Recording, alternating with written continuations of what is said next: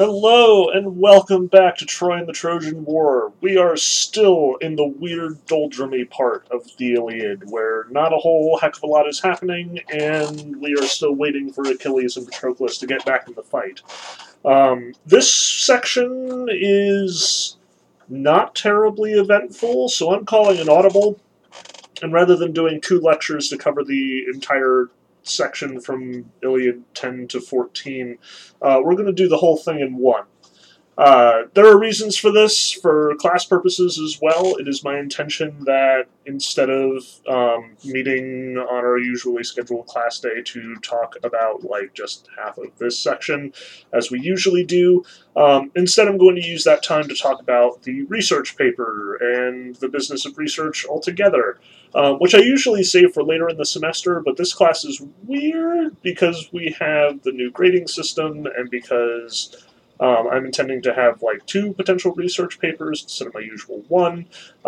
Plus, hopefully this will help in your other classes.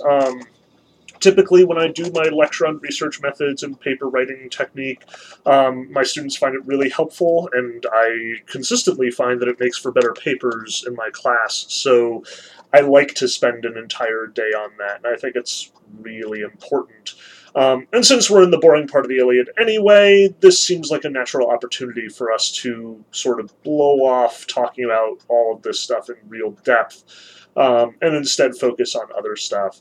I'm probably not going to record a unique lecture online for that, because I tend to fly pretty fast and loose when it comes to that stuff. Plus, I've recorded similar lectures for other classes.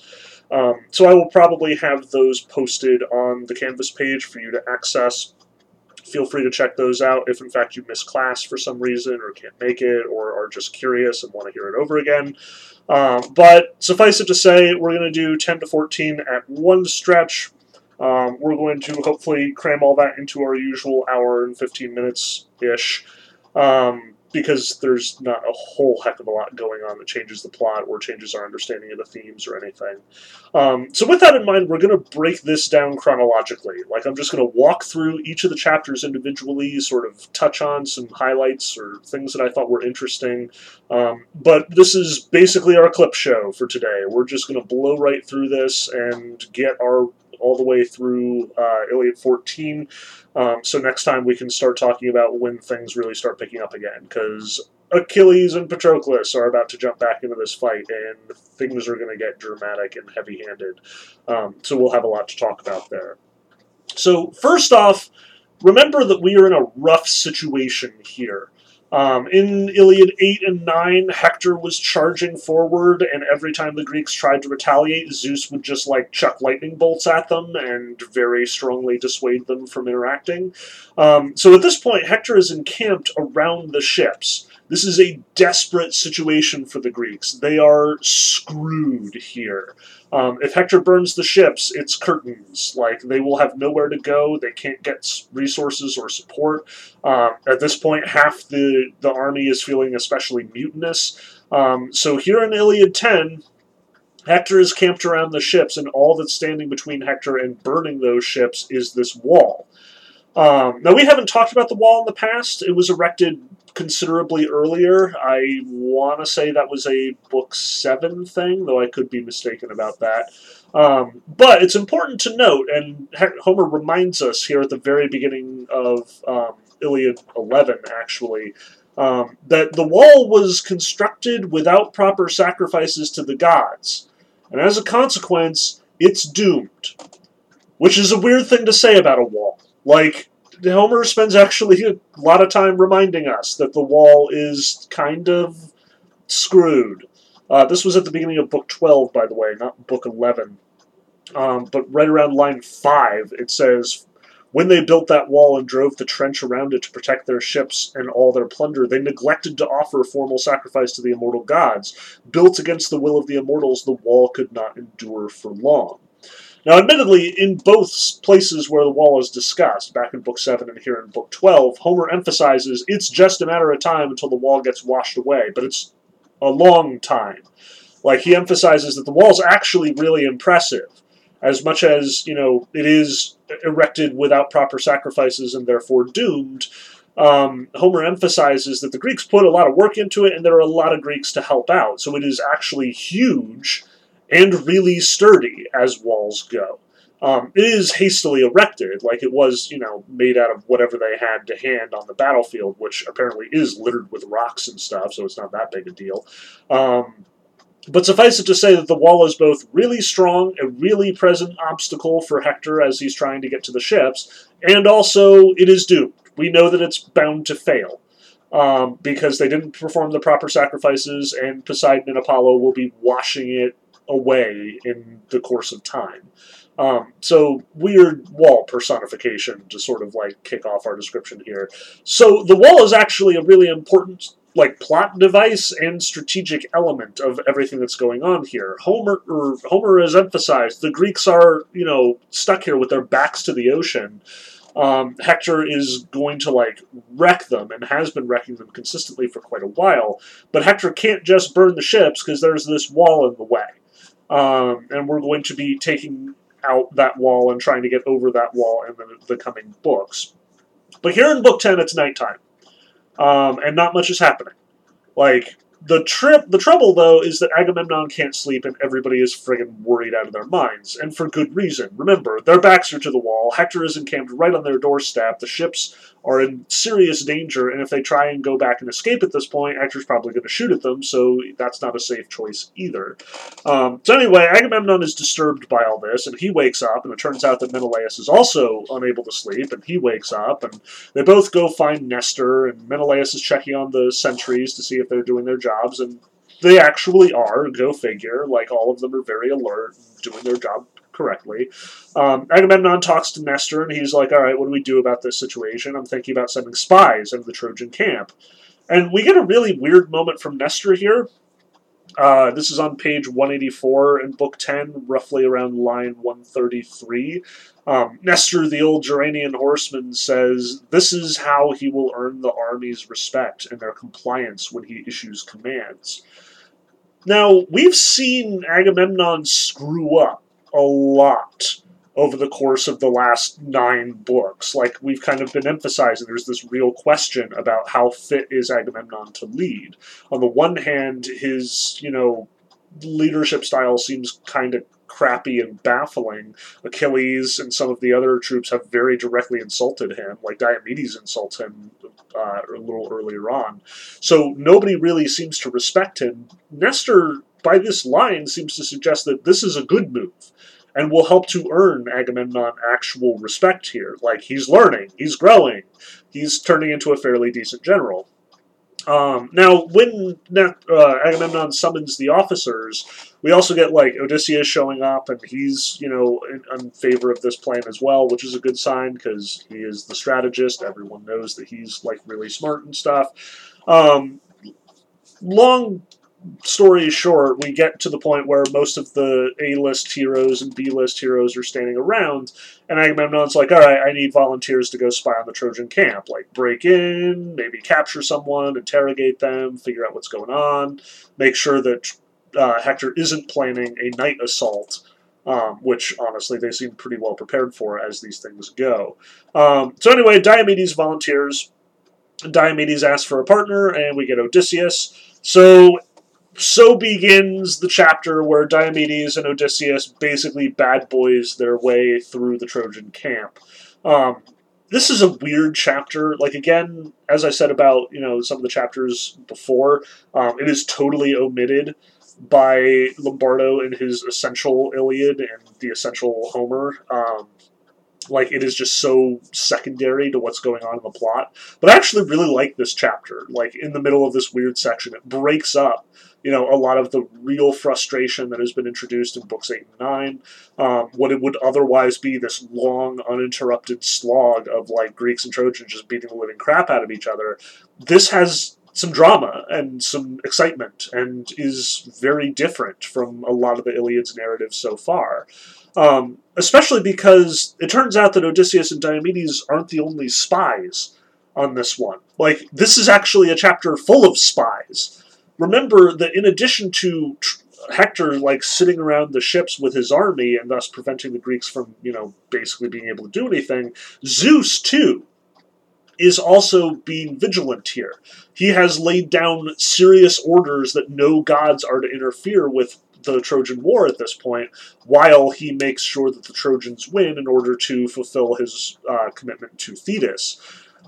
So the fact that Athena actually sends them a positive omen, like the heron that goes and flies by them in the night, that's clearly a spy. Like, Athena is blessing their sort of activities here and empowering them at certain times during this chapter, despite the fact that Zeus is, basically issued this big moratorium on divine intervention. Athena has found a way to help. As we would expect from, Odysseus and Diomedes the spies, they are joined by Athena the spy, in short. And, Odysseus even has a moment when he hears the heron going by in the night. Odysseus prays to Athena, "Hear me, child of Zeus Aegis holder." This is around line 290 in Book 10. "In all my troubles, you look over me wherever I go. Be my friend once more, Athena, as never before. Grant that we return to the ships in glory, having done great deeds to confound the Trojans." Now, this is fairly unique in the Iliad, but this is going to be something we see a lot in the Odyssey. Athena and Odysseus really are BFFs. They are kindred spirits. Odysseus is the master strategist. He is a strong warrior, but not nearly as strong as some of the others who we've seen acting in this war so far. But he is the master tactician, the master man of cunning. He is a master of disguise and deception. Even when he's talking to Achilles, like, all of his stratagems and diplomatic talents are employed. Like, he even straight up lies to Dolon here when Dolon is, like, wandering out of the Trojan camp and they catch him and start interrogating him. Like, Odysseus is clever, sneaky, and this is something that Athena appreciates about him. Athena, too, is a strategist, a tactician. She uses her wits instead of just raw strength. So Athena very much is Odysseus' patron, and Odysseus is very much beloved to Athena. So when Odysseus has this kind of moment with Athena here, I can't help but think of all the various times in the Odyssey that Athena does in fact help him.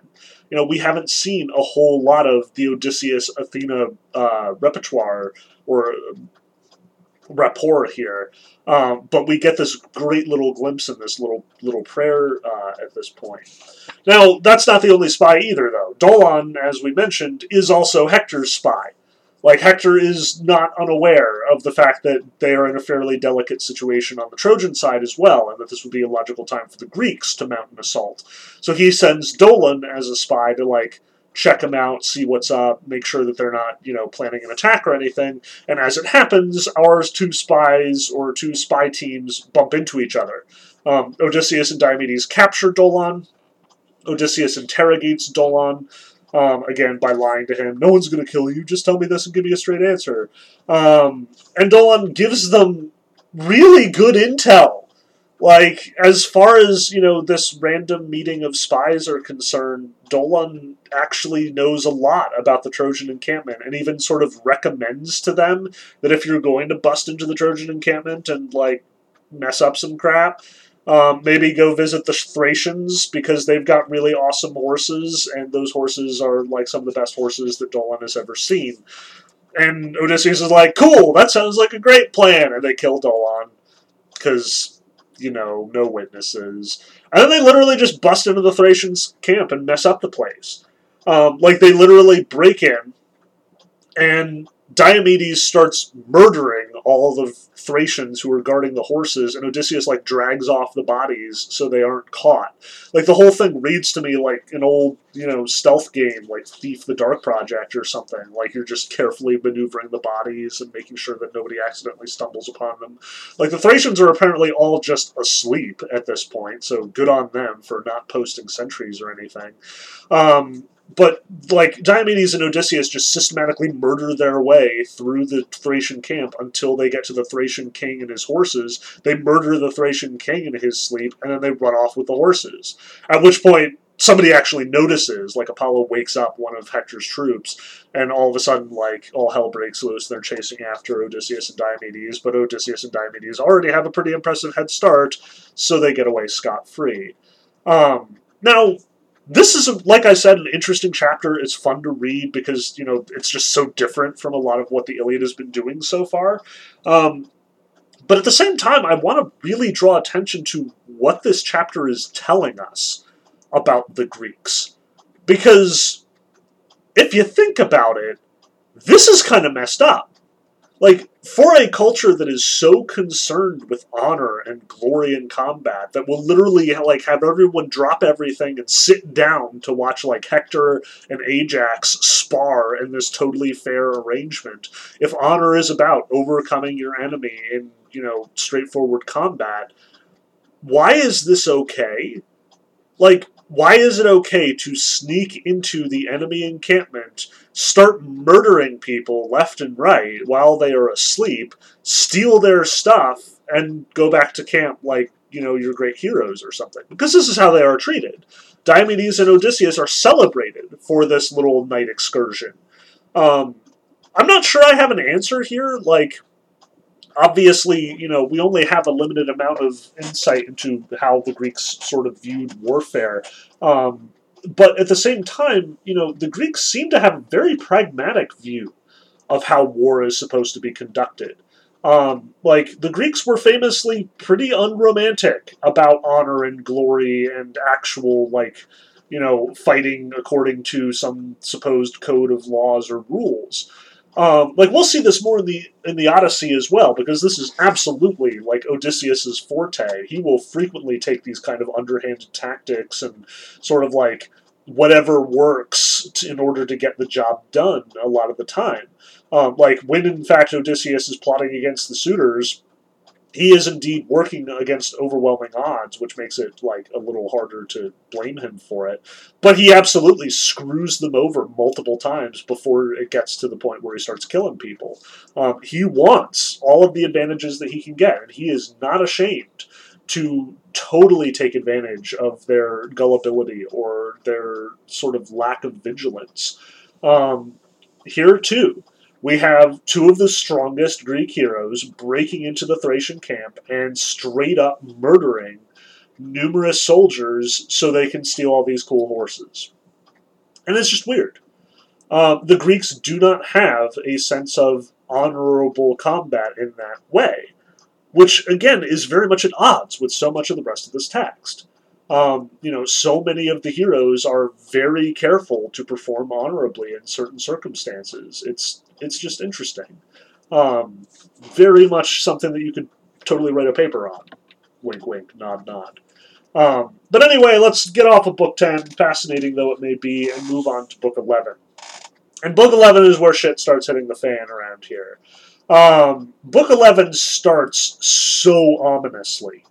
Take a look at that first stanza in Book 11, lines 1 to 12. Dawn left her splendid Tithonius in bed and rose to bring light to immortals and men, as Zeus launched Eris, the goddess Strife, down to the Greek ships, a talisman of war clutched in her hands. She took her stand near the great black hull of Odysseus' ship, which lay in the middle, so a shout could reach Ajax's huts on the one end of the camp and Achilles' on the other. These two had beached their ships on the flanks, confident in their manhood. Standing there, she emitted a yell that rose in volume and pitch until it seemed to each Greek that fighting to the death was far preferable to sailing home in their hollow ships. Now, we haven't talked a whole lot about the other sort of secondary war gods and goddesses hanging around the field here. We have, in fact, seen Eris before. She was, in fact, charging with Ares way back in Book 5 when Diomedes was like, well, I'm not touching that shit. Eris is bad news. She is, the worst part of the whole war business. And if I'm not mistaken, it's Eris, namely Strife, who is also the one in our Apollodorus myth who is responsible for throwing the golden apple out and causing the goddesses to fight over their beauty in the first place. She is personally responsible for the Trojan War in many ways. But notice that Strife, this is the bad part of war. This is war for war's sake. Way back when Zeus was telling Ares, you actually like fighting in war.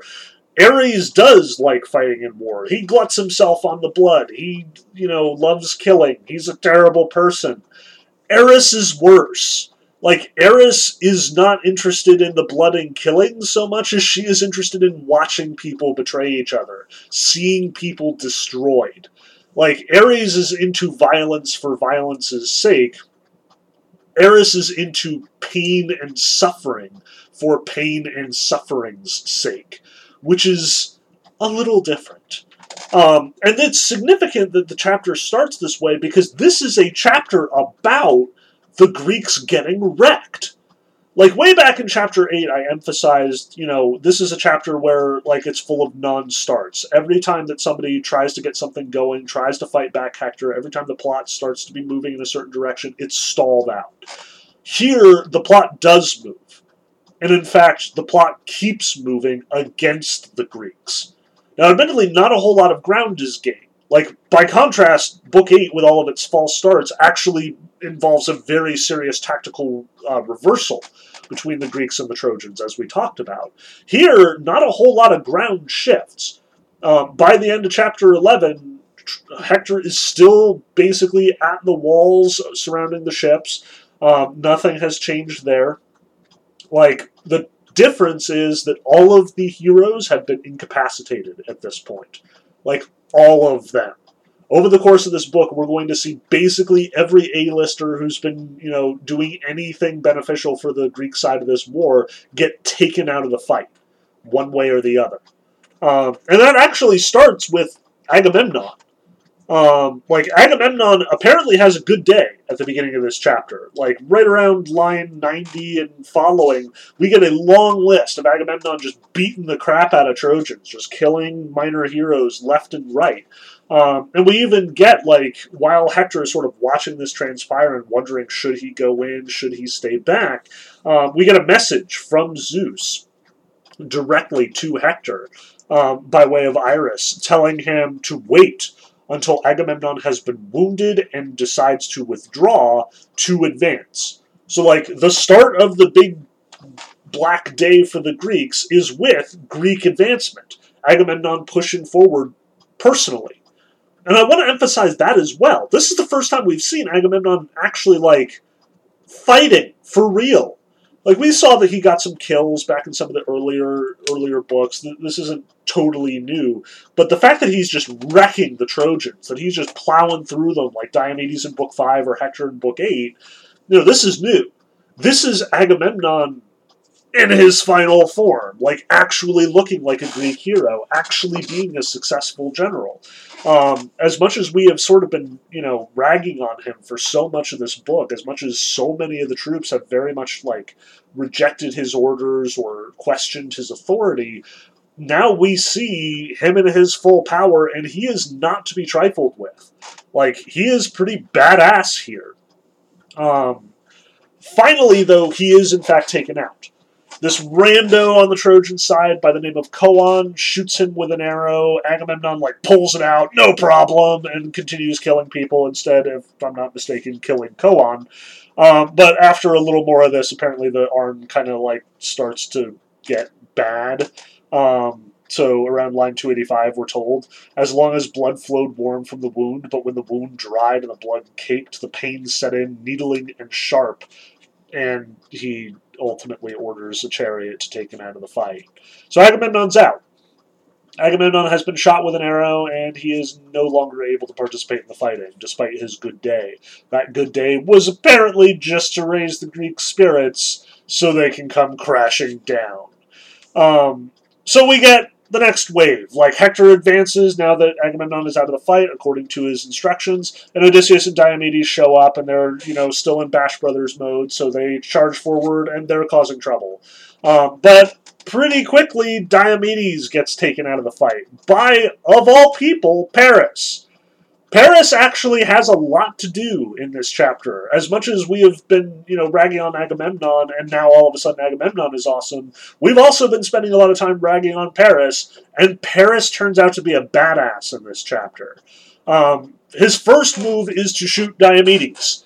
Like, Paris is apparently a consummate archer, and we are not going to see him do a whole lot of, like, hand-to-hand fighting, no spear throwing, no, sword fighting, nothing like that. But he is very much sort of ducking in and out of the combat, shooting arrows at important heroes and taking them out of the fight. Now, we are once again faced with that same question we were faced with a moment ago: is this honorable? And like I said, the Greeks are very pragmatic about war. But on the one, even though like it's okay for Odysseus and Diomedes to break into the enemy encampment in the middle of the night, murder some people, and steal all their stuff, I suspect that we are meant to question the honor of Paris because he is an archer. Like, there are lots of archers that are really important in this text. And in fact, Homer has spent a lot of time showing us really skilled archers shooting people with arrows as a way of taking them out of the fight without taking them out of the book. Like, if you get hit with a spear, you're dead. And Homer just... It's very rare that anyone survives a spear blow unless Homer very specifically says, like, it was just a nick, or, you know, it barely grazed him, or it just stunned them. Like, the one person who has actually survived a fairly major wound of that order is Sarpedon, weirdly enough. Like, Sarpedon got taken out pretty early on, back in, I want to say, like, book 4 or 5. I was even confused when I first read it, because I know how Sarpedon dies in this book. Like, it's kind of a big deal. We'll talk about it when we get there. But Sarpedon, like, gets hit with a spear or something, and it, like the text specifically says, like, they take him out of the fight, and they bring him back, and he's like, I'm gonna die! And Homer even has this line about, you know, he took his last breath, and then apparently he was fine. Like, he's back in the fight a little while later. I don't think he's the one that dies twice. I could be mistaken about that, but, like, I think Lombardo made it fairly clear, presumably Homer does as well, that he did in fact survive the blow, but there's just this sort of weird moment where I was like, crap, Sarpedon's going to die here? That's not appropriate, but again, he'll die later. Don't you worry, we will kill Sarpedon. But Sarpedon actually has some really cool stuff to do in the meantime. Like, as weird as it is, Sarpedon does seem to be on the A-list tier of Trojan heroes. Like, Hector, for sure, is by far the best, and we've seen Paris and Aeneas definitely holding their own, but Sarpedon has shown up way too frequently to be an accident at this point. So we will come back to Sarpedon and his exciting adventures. But anyway, like, this does not happen often. Usually the only way that Homer can sort of get a character out of the fight without totally killing them is you shoot them with an arrow.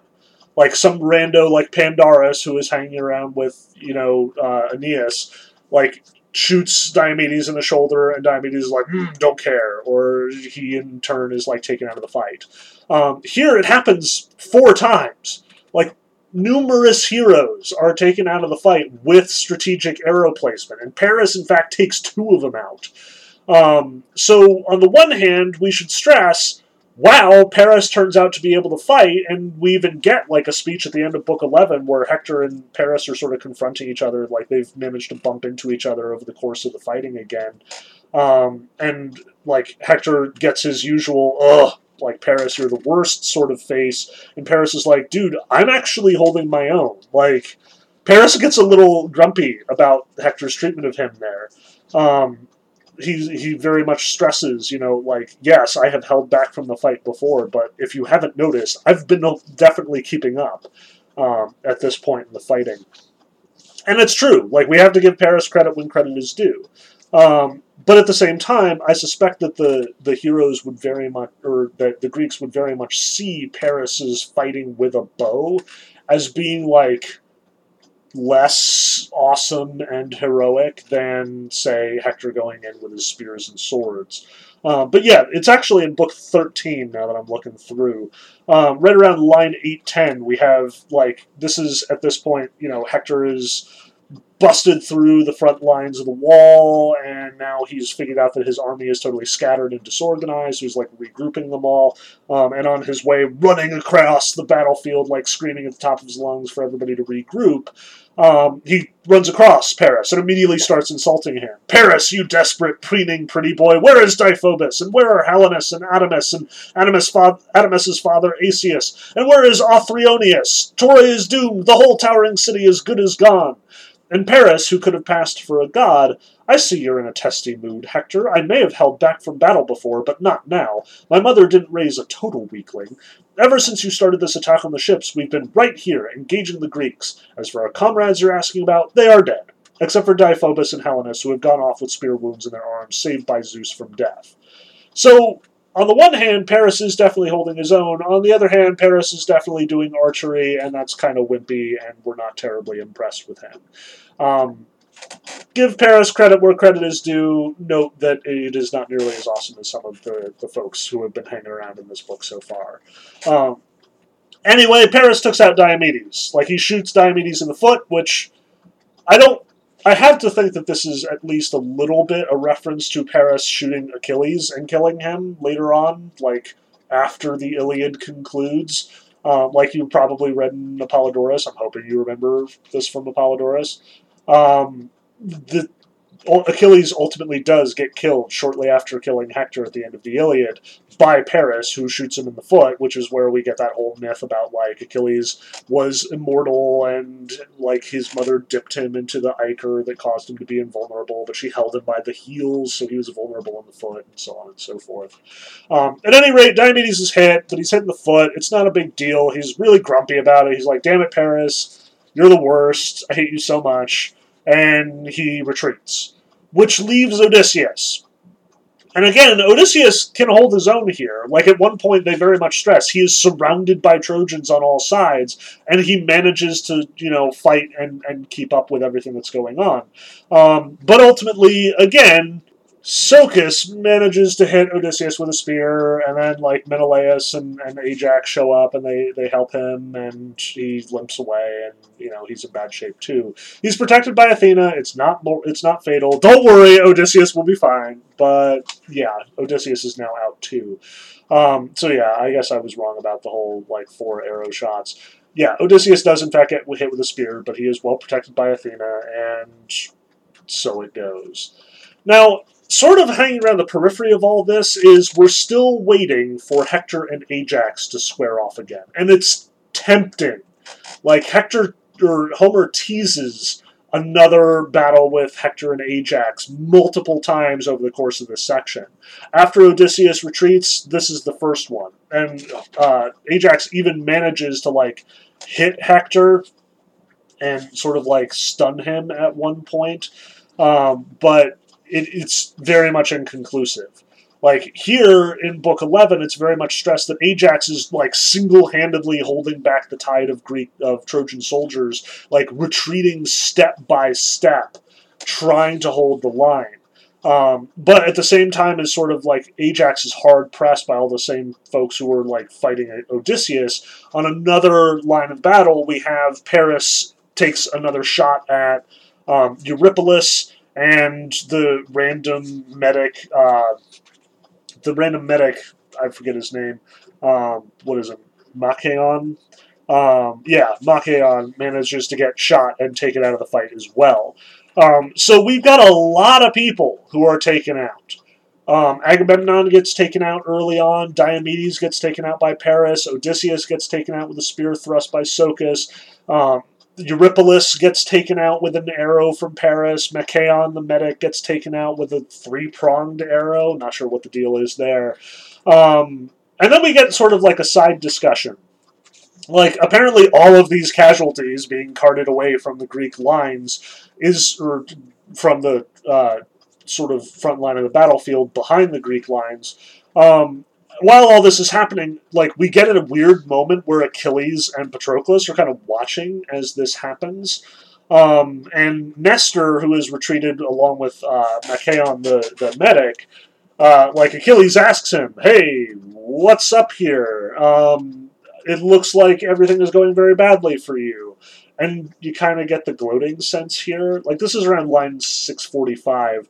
Son of Menoetius, my heart's companion, if I have it right, the Greeks will soon be groveling before me. They've reached their limit. But I want you to go now and ask Nestor, whom he is bringing wounded from battle. From behind, it looked just like Machaon, son of Asclepius, but I didn't see his face.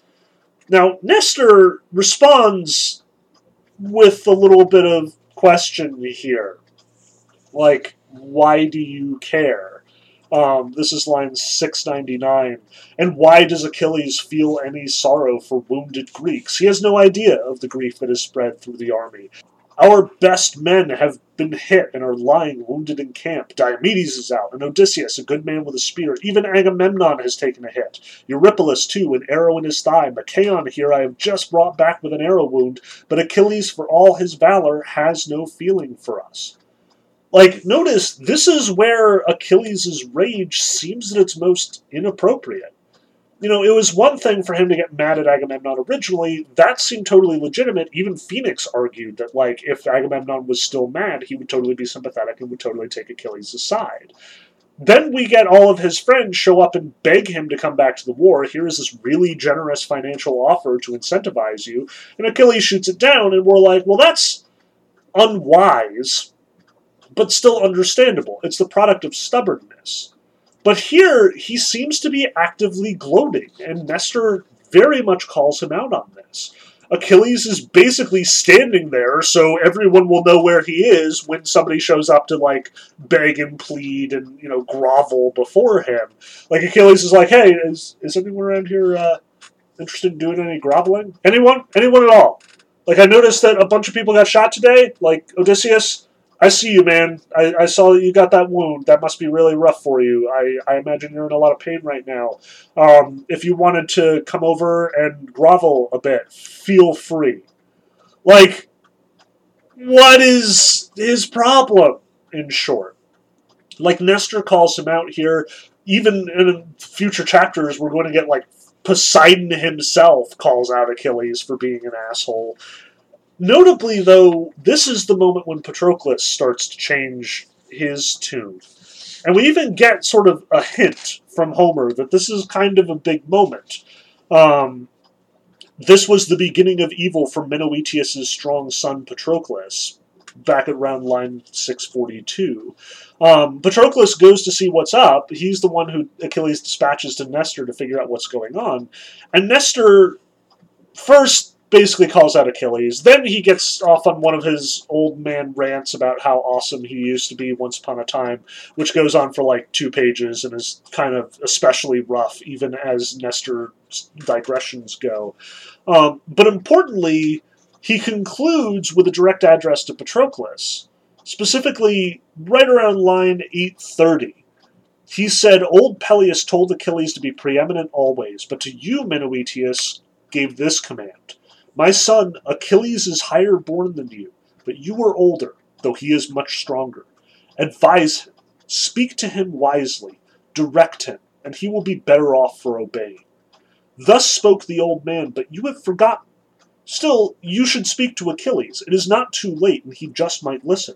Who knows but that with the help of some god you might rouse his spirit? You are his friend, and it is good for friends to persuade each other.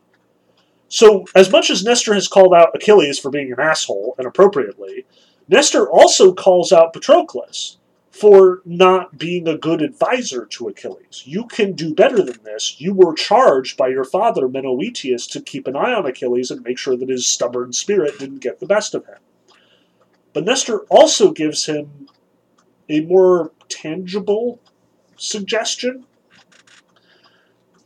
If some oracle or a secret his mother has learned from Zeus is holding him back, let him send you out, he says. Let you lead a troop of Myrmidons and light the way for our army. If you wear his armor and the Trojans think you are he, they will back off and give the Greeks some breathing space, what little there is in war. Our rested men will turn them with a shout and push them back from our ships to Troy. And Homer notes, this speech put great notions in Patroclus' head, and he went sprinting down the line of ships to Achilles. At which point he runs into Eurypylus and decides to play medic for a little while, because, Eurypylus is also taken out. This is really significant, and we need to remember this part, because this is exactly how Patroclus is going down in a few chapters.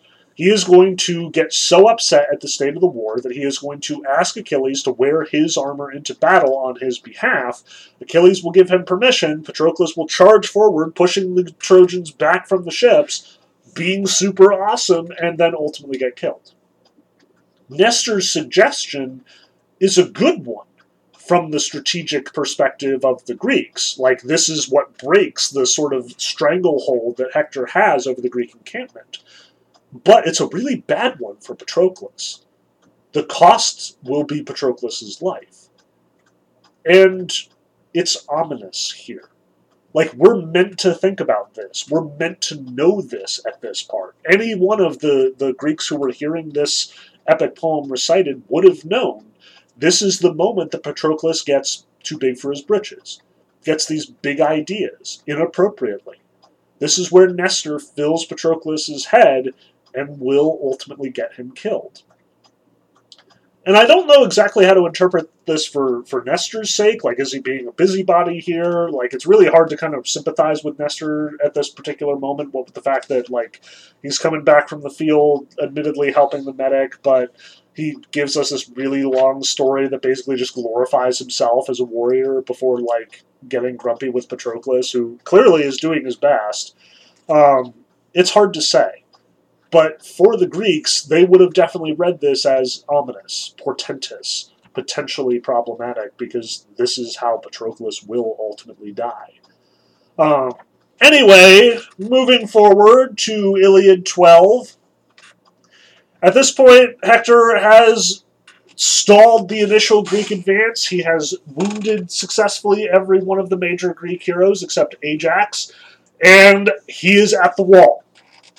And this is, again, where Iliad 12 emphasizes that the wall is doomed. Remember, everyone, this wall was erected without the proper building codes. The gods have not approved the construction of this wall, and as a consequence, this wall is going down. And it does. Like, over the course of Book 12, basically the most exciting thing that happens is the wall gets taken out. Not necessarily, like, taken out. It's going to still stand and will continue to stand until, again, Poseidon and Apollo ultimately washed away many years down the road. But we start with Sarpedon managing to, like, pull down a decent chunk of the wall before he gets fought off, and then Hector will, in fact, be the first person through the wall, leading a contingent of Trojans after him. Now, the Greeks do manage to fight them off, for the most part, here. We do get, like, a really strong defense of the wall. Numerous Greeks get a lot of awesome kills by standing on top of the wall and, like, dropping rocks on people.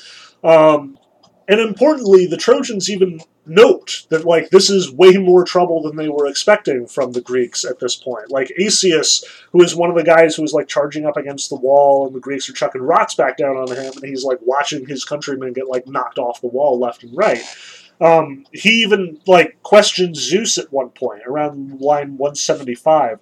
Father Zeus, or should I call you the arch-deceiver? I never thought the Greeks had a chance against us. They're like a swarm of wasps or bees, holed up in a hive they have built near a trail through cliffs and defending their young against hunters. These men, even though they are only two, will not yield the gate until they kill or are killed. And yet, in yet another extremely ominous, totally failed prayer attempt, we get the line, "These words had no effect upon the mind of Zeus, who had decided to give all the glory to Hector." So notice, Zeus has been Team Troy for quite a while now. He's the one who definitely managed the, big advance of the Trojan forces in Book 8. He's the one who counsels Hector to stay back in Book 11 so he can, charge afterwards. He has been the one who's been protecting Hector, even when he's gotten, like, thumped or stunned or whatever. At this point, he is, like, Asius is like, dude, I thought we were going to totally wreck the Greeks, but there's only, like, two guys on top of the gates, and they are totally defending this wall from everybody. And Zeus is apparently totally indifferent because Hector's going to be the one to go through the gates. Like, even Sarpedon, who manages to pull down the wall, apparently with his bare hands, he's not going to be the one to bust through. Hector is. Now, we also get, right after this fairly weird portent moment.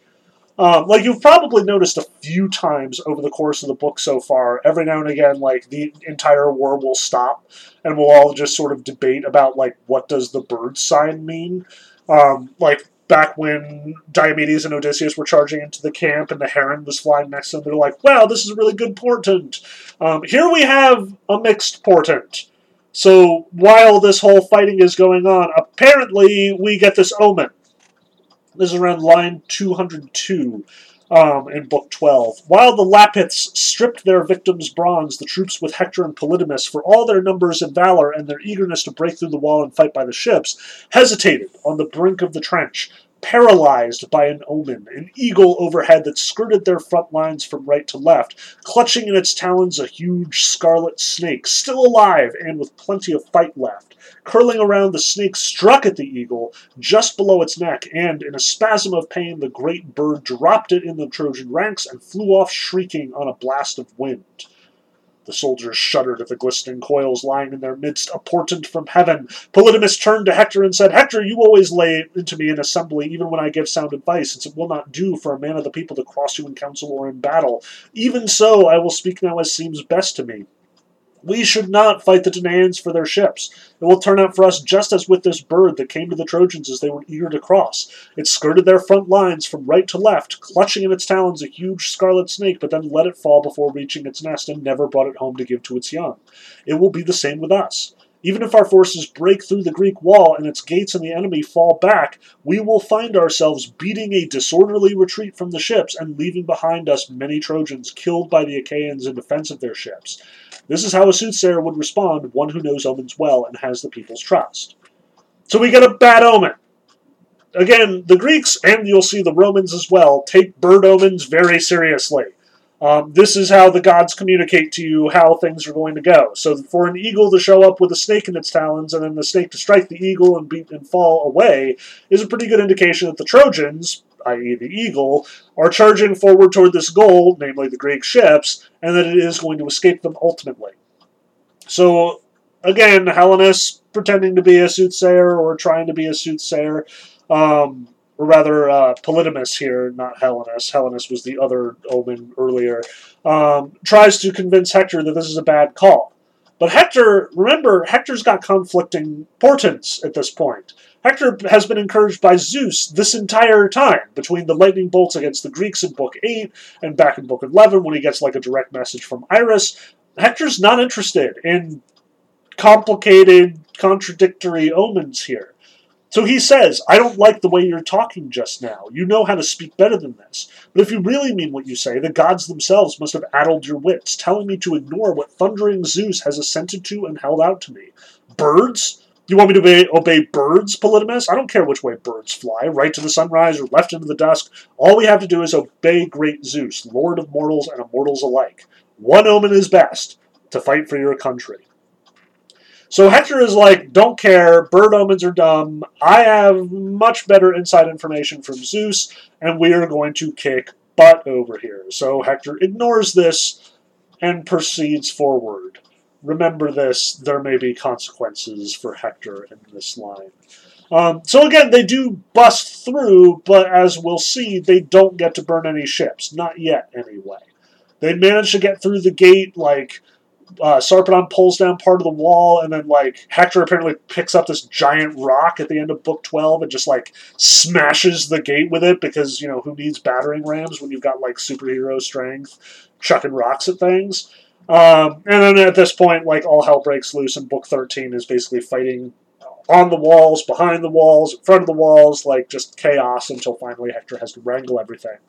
But before we get to Book 13, I want to dwell on this really weird and surprisingly poignant speech that shows up right here in the middle of Book 12 for no apparent reason and gives us one of the most clear descriptions of Greek values that we're going to get in this book at all. Namely, once Sarpedon is trying to, like, tear down the wall with his bare hands, apparently, we get this weird speech where Sarpedon turns to Glaucus and is trying to, like, rile him up. So Sarpedon is dead set on this wall, wants to tear it down. He turns to Glaucus and he says, "Glaucus," this is line 320, "Glaucus, you know how you and I have the best of everything in Lycia. Seats, cuts of meat, full cups, everybody looking at us as if we were gods, not to mention our estates on the Xanthus, fine orchards and riverside wheat fields.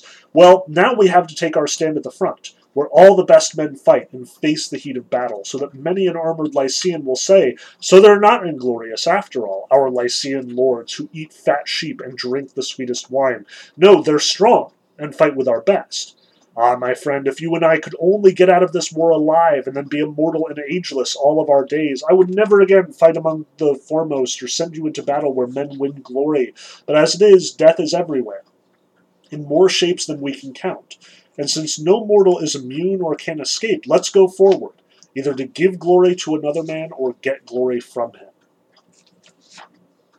There's a lot we need to take apart here. Like, this is fascinating from a sort of Greek anthropological or like student of classics perspective.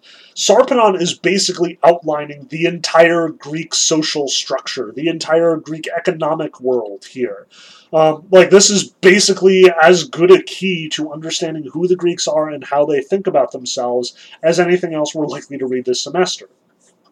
So let's start with the first few lines here. Glaucus, you know how you and I have the best of everything in Lycia. Seats, cuts of meat, full cups, everybody looking at us as if we were gods. Not to mention our estates in the Xanthus, fine orchards, and riverside wheat fields. Sarpedon starts the speech by acknowledging, hey, Glaucus, we're rich. Like, notice all the things that he's emphasizing about their wealth here. They have the best of everything in Lycia. The best seats, the best meat, the best drink. Everybody respects them. Everybody looks up to them. They've got orchards and wheat fields. Like, they are well situated. They are rich and powerful. But notice that rather than sort of taking this for granted or assuming some sign of like, you know, like we would see in the medieval world, a sort of divinely issued order about like being a monarch or a lord or whatever, Sarpedon continues, well, now we have to take our stand at the front, where all the best men fight and face the heat of battle.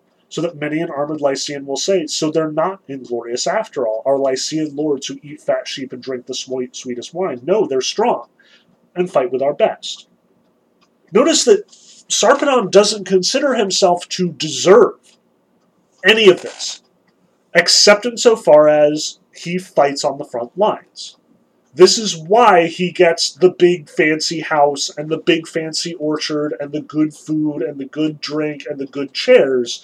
Like, Sarpedon has this stuff, is in fact a member of the noble class, is allowed to be rich and powerful and respected, specifically because he fights at the front lines, he is stronger than virtually anybody else that he fights with, and he is respected as a consequence. In short, Glaucus and Sarpedon earn the right to this wealth, to these riches. This is how they earn those things. Honor in the Greek world is contingent upon your fighting prowess, your courage, your willingness to engage in battle, your willingness to stand at the front lines and do this stuff. Which is important for us to think about and understand in terms of everything else that's been going on here. Remember, Hector has repeatedly said, like especially back in Book 6 when he's talking to Andromache, that he would be ashamed if he didn't fight at the front lines, if he, were in fact, like, insulted by his troops for being a coward here. This is why. Hector is standing atop of a giant pile of riches. He has a beautiful wife and a wonderful son, and he is respected, and he is, revered by the troops, specifically because he is powerful, because he doesn't flinch from fighting at the front lines. Sarpedon says something similar here. We get this wealth, we get this treatment, we live these lives because we do our jobs, and our jobs are to fight and to potentially die and to be in the greatest danger and to show the greatest physical prowess. Which puts Achilles' situation into an even more sort of revealing light. Achilles has rejected this. Remember, Achilles is not in this fight because he's not winning enough glory. He's not winning enough honor. But notice that Sarpedon is emphasizing that that's not how honor works. Yes, Achilles is right to point out that, honor is something earned, and he has been fighting really hard, and he has deserved as much as he's gotten because of this arrangement, but at the same time, Agamemnon has taken it away, so now it's, besmirched in some way. But that's not the people, that's not the relationship that honor is supposed to take. Like, Sarpedon isn't dishonored by Glaucus, Sarpedon would be dishonored by his people. For Sarpedon, honor isn't something you deserve, it's something that you win. And it doesn't come from fellow generals or fellow soldiers or fellow kings, it comes from your people. For Achilles and Peleus and Patroclus to sit in their big fancy country estate, protecting it from invaders, yes, but also growing the richest food and, having the richest wine, that's a result of their fighting. that is the appropriate pay, the appropriate wage for risking their life. As much as Achilles emphasizes it's not worth it, I would rather have my life and be undistinguished, he should know that that also means not being wealthy, not being rich. He is, by abdicating his responsibility, abdicating his honor and his wealth as well. It's all connected for the Greeks. But notice, too, that Sarpedon isn't unaware of the cost here. Ah, my friend, if you and I could only get out of this war alive and then be immortal and ageless all of our days, I would never again fight among the foremost or send you into battle where men win glory. Sarpedon recognizes the danger, but he's here anyway because it's his job. It's his responsibility. As a noble, as a fighter, as a son of Zeus, as a strong warrior, he has to be in the front lines. He has to risk his life. He has to run the risk of potentially dying in combat because that's what justifies his role in society. That's what makes rich people rich and good people good and strong people strong and the noble noble. But he too is aware of this. As it is, death is everywhere, he says, in more shapes than we can count. And since no mortal is immune or can escape, let's go forward, either to give glory to another man or get glory from him. Notice that his ultimate conclusion here is fairly equivocal. He starts by saying, hey, we're rich, that's awesome. We are rich because we have earned this from protecting our people, from fighting in the front lines, from being stronger than they are. We recognize we would much rather not die, but given that we do have to die, this is as good a way as any, in short. Like, Sarpedon successfully answers all of Achilles' concerns here, even better than Phoenix does back in Book 9, if, that's to be believed. Like, he very concisely articulates the entire reason for his being there. He's rich, which means that he's responsible for fighting in this war, and while he would much rather not die, since he has to, this is as good a way to go as any. There's no point in being afraid, or in retreating from battle, or in shirking one's responsibilities. Achilles, in short, is doubly wrong here. He is wrong because he doesn't understand how honor works. Honor is supposed to be given freely from your people, not, distributed swag or anything like that. And he is also wrong because life isn't worth cowering. As much as Achilles wants to go back to his life and, while out his days, peacefully and peaceably, Sarpedon wants that too, but that's not how things go in this world. Even Odysseus, as we know, is not going to get his peaceful, happy ending. Life is unpredictable, and so is death. So if you're going to die, make it a good death. Do it for a good reason. Make sure that you are protecting the people who you care about, and make sure that you are honoring yourself by doing what is required of you. Now, once we get to Book 13, again, all hell breaks loose. And now that the Trojans are through the wall, it's very chaotic fighting. But as part of the chaos, we actually get a big move in the Greeks' favor here. Namely, they finally get some divine assistance and intervention. Apparently, Zeus turns his back for a moment, and Poseidon takes this opportunity to sneak into the Greek lines and help out. First, he delivers this whole speech that sort of, encourages the troops and makes them excited and stuff. So they are ready to fight again. He empowers the Ajaxes, and, even little Ajax points out, hey, that was a god there, big Ajax. We are definitely, in for it now. What's more, we also get a pretty impressive speech from Poseidon throwing heavy-duty shade on Achilles a couple of times. The first one in Book 13 is right around line... Well, the speech is from line 95 to 125, but the relevant portion is right around line 110. But now they're out fighting for our hollow ships, he says, because, thanks to our leader's cowardice and dissension in the ranks, we would rather be killed beside our seagoing vessels than defend them. But even if Agamemnon is completely to blame for all this, because he dishonored Achilles, that's no reason for us to go slack in war. Let's do what good men do and make amends. It's no longer right for you to slough off, not you, our army's best. I shouldn't bother with some sad sack who is sitting out the war, but with you, I couldn't be angrier. So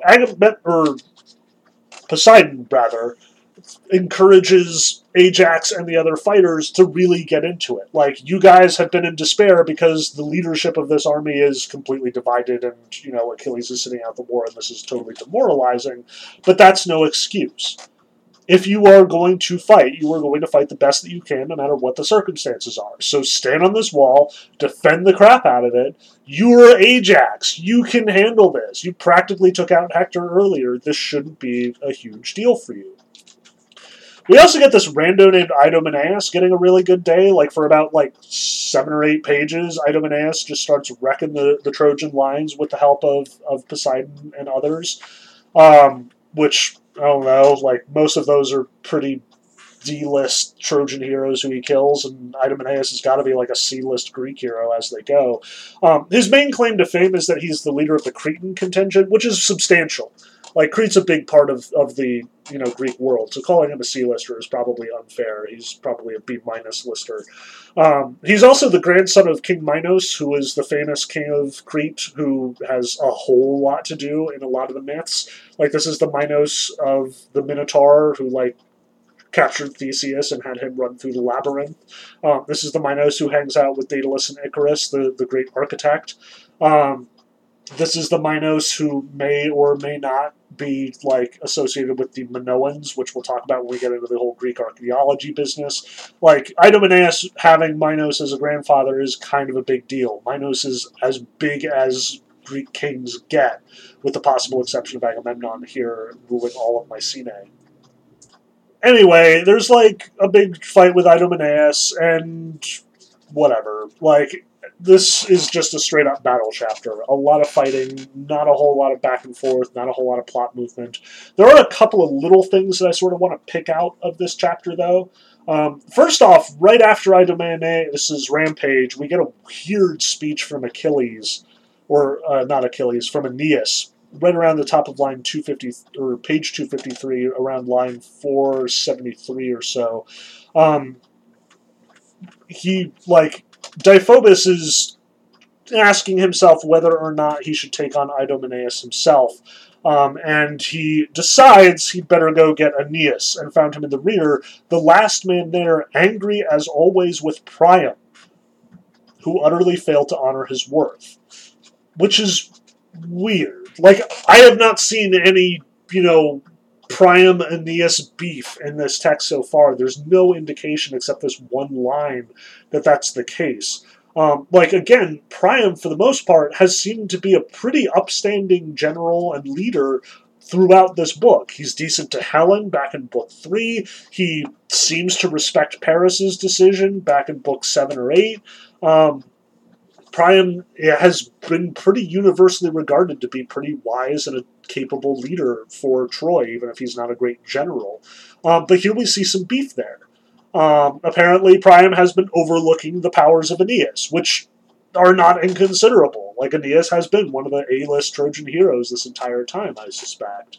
At any rate, Aeneas is apparently sulking about this, but, again, we don't get a whole lot of context or insight here. Deiphobus just sort of mentions it on his way to finding Aeneas, and as soon as he does, he's like, hey, Aeneas, let's go. And Aeneas is like, okay, cool, so they fight. Aeneas and Idomeneus, throw down with each other, and fairly inconclusively, honestly. So that's just a weird note. I don't know what the beef is with Aeneas and Priam, but it does give us evidence that maybe Priam isn't as awesome as we've thought so far. And that bit where he seems to excuse Paris, or just sort of go along with Paris's refusal to give back Helen, may be indicative of greater failures on his part. At any rate, we also get a weird speech from Menelaus shortly after this, right around line 650-ish. He gets real aggressive with the Trojans. And this is not the first time we've seen Menelaus fly off the handle, perhaps unreasonably here. So he has this speech. All you Trojans will be leaving our ships like this, you arrogant bastards. You can't get enough of fighting, can you? Can't get enough of abusing people as you've abused me. No room in your heart for the anger of Zeus, the Lord of Thunder, God of host and guest, whose wrath will destroy your towering city. You came and took my bride, made off with all my stuff, and after you were her guest. And now you're all hot to burn our ships, cut us off from the sea and kill our men, but you won't for all your eagerness to fight. Father Zeus, they say you are the wisest of gods and men, yet all this is from you. Somehow you honor these violent men, these Trojans, with their reckless strength and insatiable appetite for the horrors of war. When it comes to getting enough, everyone else would rather have all they want of sleep or love, of sweet song or fine dancing, but the Trojans are gluttons for war and cannot get enough. Now, this is probably the real solidifying evidence that Menelaus' grudge against the Trojans is just personal and irrational. Like, nowhere in this text does anyone accuse the Trojans with this much anger and spite. And nowhere have we heard anyone laying this accusation that the Trojans like war, that they are gluttons for war, except for Menelaus. Like, most of the time, even when the Greeks are treating with the Trojans, they tend to be really civil about it. Like, there's no accusations, there's no, invectives, like Agamemnon and Hector agree that there's going to be a truce and a duel, and everyone's chill with this, no big deal. But Menelaus clearly has a grudge, and it's a grudge that is not going away. But notice the form that it takes. He uses the same language that Agamemnon used about Achilles and that Zeus used about Ares, namely that the Trojans like war, they are gluttons for it. Which is even more weird in this context. Like, yes, the Trojans are in fact fighting, they are in fact at war with the Greeks, they are in fact trying to destroy their ships, but remember, the Greeks are here on their land. The Greeks are, at least to the Trojans, the aggressors. Yes, Menelaus is right because he is personally aware of the fact that the Trojans came in and stole his wife, that they are guilty of starting this war in that sense, but it isn't quite so clear-cut, and Homer very typically emphasizes both sides of this. But Menelaus doesn't see that. Menelaus is blinded by his rage. On the one hand, he still has some faith that Zeus is going to take him out for this, that Zeus is going to get his retribution, because Zeus is the protector of hospitality, and Menelaus, his hospitality was violated by the Trojans, therefore Menelaus expects Zeus to take his vengeance, his retribution on the Trojans. But, as Menelaus notices here, it doesn't seem to be coming very quickly. That's kind of not great. Like, Menelaus has put his faith in Zeus for correcting this injustice. Zeus doesn't seem to be quick to act here. Lastly, in Book 13, I want to draw on one other sort of significant passage here. This is on around line 770. So at this point, like, Hector is charged through the wall, the Trojans are fighting all over the place, they're very disorganized, and Polydamas actually calls him out on this, right around line 667. Hector, you are a difficult man to persuade, because Zeus has made you preeminent in war, you want to excel in counsel, too, but you can't have everything. Zeus makes one man a warrior, another a dancer, another a singer, and in another's heart he puts wisdom, by which many profit and which saves many, as the god himself knows best. This I find especially interesting because this connects to other major Greek ideas, especially in the Athenian tradition. Like, Plato is going to write his whole republic founded on this principle, namely the division of labor, that the gods give some gifts to some people and other gifts to others. Hector is, in short, as Polydamas reminds him, not good at everything. And in fact, if we think about it, we should probably reflect on exactly what Hector has accomplished over the course of the last several chapters. Like, this has been all Hector for the last, 5 to 6 books of the Iliad. Like, Hector is the one who has been leading the charge, he has been leading the successful Trojans, he has been fighting back the Greeks at every stage, he is the one who was first through the wall. Like, Hector accomplishes a great deal of things, but we should emphasize, is Hector really that strong? Like, Hector has not successfully squared off with any single Greek soldier since the sort of abortive duel way back in Book 7. Hector squared off with Diomedes at one point, and Diomedes kind of stunned him and took him out of the fight just before he was shot with an arrow by Paris. Hector has been intentionally avoiding Big Ajax during this entire conflict around the wall. The couple of times that they do in fact square off, Hector typically gets the worst of it and is knocked out of the fight again in Book 14. As much as Hector is the strongest soldier on the Trojan line, and he does get a lot of kills of like randos with random names and minor heroes, Hector probably wouldn't be able to keep up. Certainly not with Achilles, probably not with Ajax, probably not with Diomedes, like maybe Odysseus. It's not great. Like, and on the one hand, Hector has been calling the shots this whole time, but notice most of the shots that Hector has called haven't gone well. He's the one who tells Dolon to go spying, but doesn't give him a companion the way that Odysseus and Diomedes end up backing each other up. And as a result, Dolon is captured and killed. Right after giving a bunch of really valuable intel to the Greeks, who then, ravage through the Thracian line. Hector does, in fact, charge through the wall, but at this point his troops are really disorganized, and the Greeks are pushing back now that they've got Poseidon on their side, and Idomeneus is, having a good day. The Ajaxes are holding their own. Hector's kind of only been successful because of the gods' help here. And as much as Polydamas stresses, you're good at war, but maybe not the greatest strategist, really, Hector has been backed up by the gods this whole time. He's not that strong a warrior. He's been knocked out of the fight a couple of times, though he does always pick himself back up and keep coming back. You should absolutely admire Hector for his resolve, his courage, and the reasons that he goes into the fight. But if you compare, pure strength, he's going to be fairly low on the main characters list here in this book.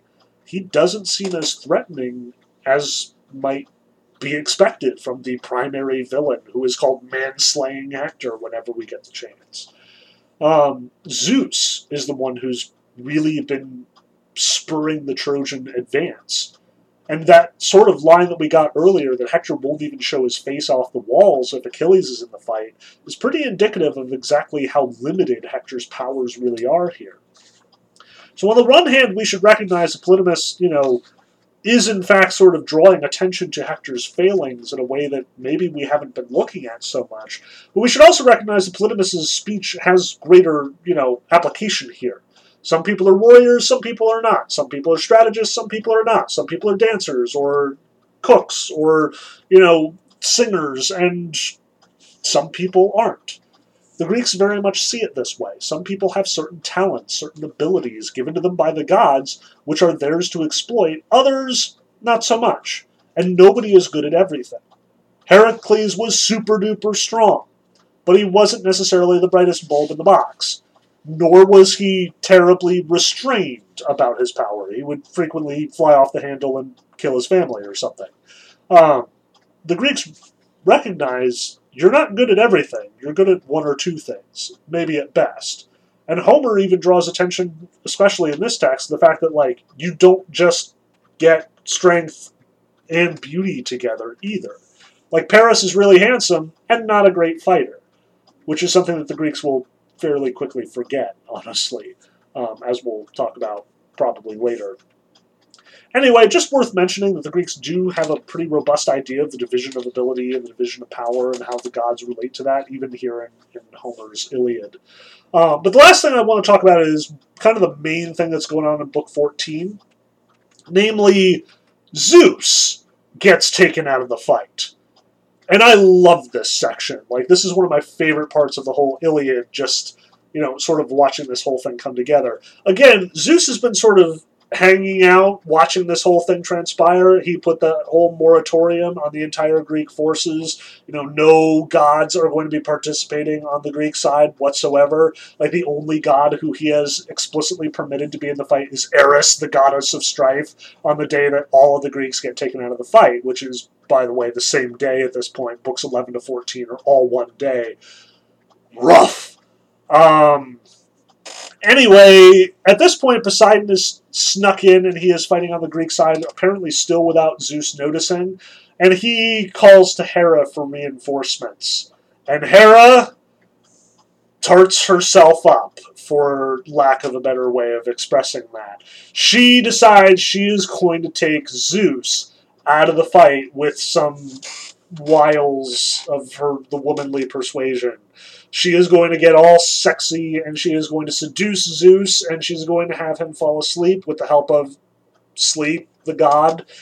And finally, they'll be able to push back the Trojans a little bit, because things were looking real bad now that Hector has busted through the wall and is regrouping and seems to be making an organized push against the Greek ships.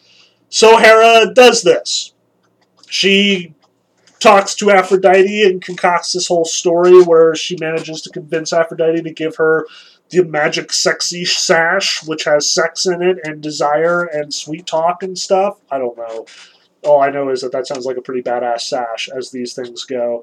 She puts on the sash. She gets herself all dressed up. She does her hair just so. She goes to Zeus and she's like, hey, baby, I was on my way to the Ethiopians to get them to, like, chill out and stuff. And Zeus totally falls for it. Like, in one of the most wonderful Zeus speeches I have ever read. This is book 14, right around line 317. And Zeus, clouds scudding about him. You can go there later just as well. Let's get in bed now and make love.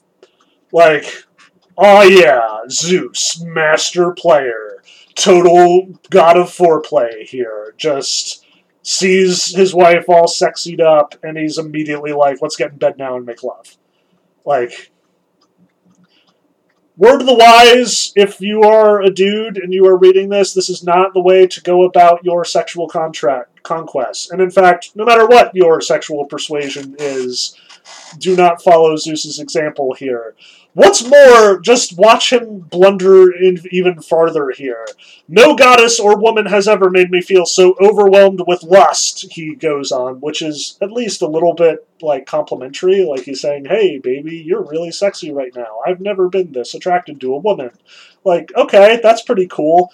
Not even when I fell for Ixion's wife, who bore Perithous, wise as a god, or Danae, with lovely slim ankles, who bore Perseus, a paragon of men, or the daughter of far-famed Phoenix, who bore Minos and godlike Rhadamanthus, or Semele, or Alcmene in Thebes, who bore Heracles, a stout-hearted son, and Semele bore Dionysus, a joy to humans, or Demeter, the fair-haired queen, or glorious Leto, or even you! I've never loved anyone as I love you now, never been in the grip of desire so sweet. Okay, so if tip 1 is don't lead with let's get in bed, tip 2 is do not follow it up with talking about your exes extensively. Like, Zeus immediately goes from, hey baby, let's get in bed now and make love, to, you are way hotter than all of these women that I've slept with. Here, let me list them for you. We got, like, Danae, who was really hot, and, like, Semele, who is really hot, and Alcmene, who is really hot. Like, remember Alcmene? She bore Heracles. Like, you had this whole beef against her for all the... Like, keep in mind, this is Hera he's talking to. Hera, who is famous for being jealous. Hera, who is famous for ruining the lives of all of the women that Zeus sleeps with. And Zeus is, like, literally, presumably guilelessly, listing all of his conquests in front of her when he's trying to get into her pants. Like, if it wasn't for the fact that Hera is clearly plotting against him here, that Hera is clearly trying to manipulate him, this would be the biggest turn-off speech in the history of turn-off speeches. And I love that it's Zeus. Like, I love Homer and how he characterizes Zeus in this epic poem. It's just wonderful. Because on the one hand, Zeus is the most powerful of the gods. He is the one who can silence people with thunderbolts. He can single-handedly get his way in a contest of any amount of power. But he is a moron. He is as subtle as a sledgehammer wielded by an ox. Like, he cannot understand how poorly he is dealing with this situation when subtlety and finesse is appropriate. And he totally does not understand Hera at all. Like, totally misses the boat here. Absolutely just falls into this trap. And of course, Hera sleeps with him and puts him to sleep. And then immediately, like, Athena and Hera are teaming up with the Greeks, and they're supporting the Greek line, and the Greeks manage to push back the Trojans.